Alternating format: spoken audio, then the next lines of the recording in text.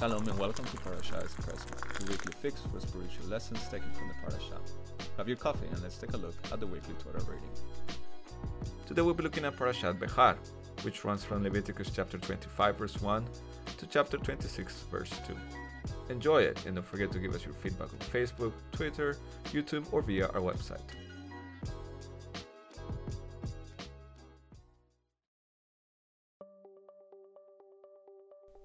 Have you ever dreamed about what you would do for your 100th birthday?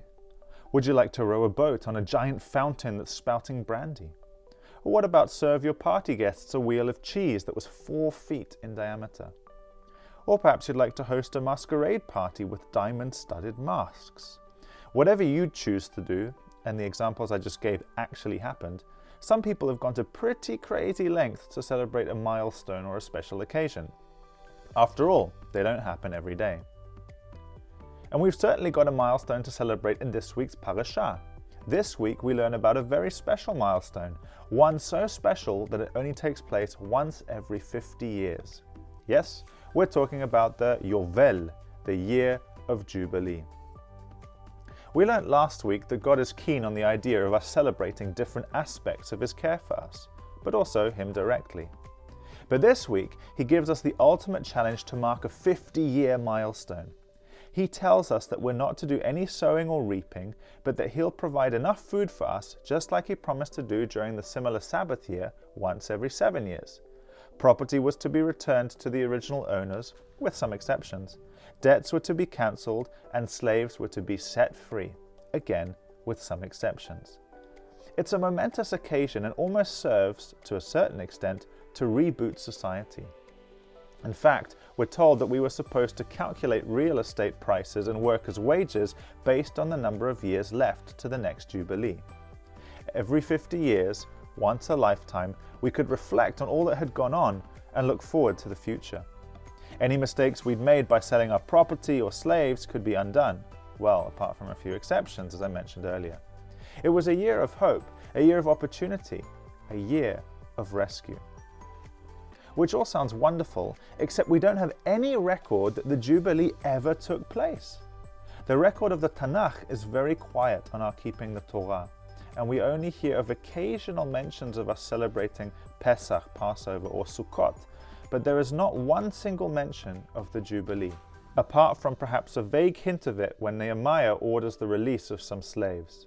In fact, one of the reasons that God kicked us out of the land is because we failed to keep His Shabbat years, including the Jubilee, and give the ground a rest. As we recover from the shock over this damning silence concerning the Jubilee, we're forced to ask ourselves, why did our ancestors never celebrate this incredible milestone? I mean, it was once in a lifetime opportunity, right? If we look closer, we see that the Jubilee represented a time where God set things right in Israeli society. It was a sort of utopian year where everything was put right. No more debts, no more slavery, unless the slaves chose to stay, and no more hard labor. In theory, it sounds great, but world history confirms that not everyone wants this. After all, for many people, having slaves was wonderful. Who wouldn't want free labor? Getting into debt allowed our ancestors back then, and many people today, to live beyond their means for a time. And leaving the land fallow meant having to trust God that He would give enough to eat. What if He didn't pull through? What if the crops that grew by themselves weren't to our taste? Perhaps the Jubilee wasn't as wonderful as we first thought. As we reflect on the Jubilee and compare it to our lives today, we can see that many of the same principles apply.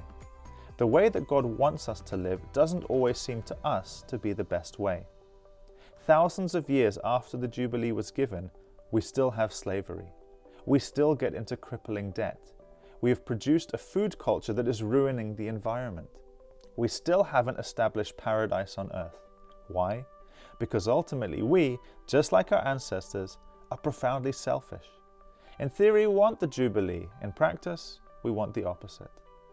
At the Jubilee, God is in the center and everything is as it should be. The way we choose to live our lives, we are the center. And when we are the center, we end up abusing ourselves and each other to get what we want. Thankfully, there is hope. One day in a local Israeli synagogue around 2,000 years ago, a young teacher got up to read the Haftarah. He took the scroll of Yeshayahu, Isaiah the prophet, and read these famous words from the 61st chapter. The Spirit of Adonai Elohim is upon me, because Adonai has anointed me to bring good news to the poor. He has sent me to bind up the brokenhearted, to proclaim liberty to the captives, and the opening of the prison to those who are bound, to proclaim the year of Adonai's favor. Sounds familiar, doesn't it? This young Jewish man, born in Bethlehem and raised in Nazareth, was proclaiming the Jubilee. But he was doing more than that. He gave the Jubilee a new meaning. Yes, God had originally intended for the Jubilee to be practiced literally, but, like most things in the Torah, there was a deeper spiritual meaning. This young Jewish man, who we know as Yeshua, was proclaiming a spiritual Jubilee.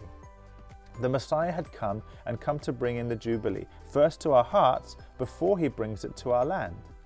With his death and resurrection, he freed us from our slavery to our selfishness. He cancelled the debts that we'd accrued against God, and so opened the way for us to have God's favor again. And that truly is a Jubilee. But it's just a start.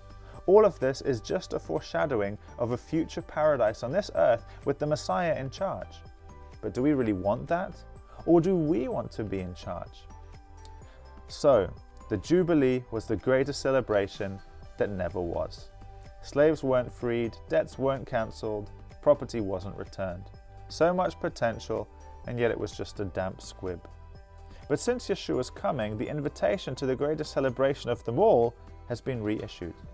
You and I have the chance to experience freedom and forgiveness if we're willing to let go of our selfishness and embrace the ultimate selflessness, the Messiah. Where do you stand? That's it for this episode. We hope you enjoyed our Parasha Espresso. Please don't forget to subscribe to make sure you get the latest episodes. We'd love to hear from you, so please get in touch with us on Facebook, Twitter, YouTube, or via our website at judenfürjesus.de.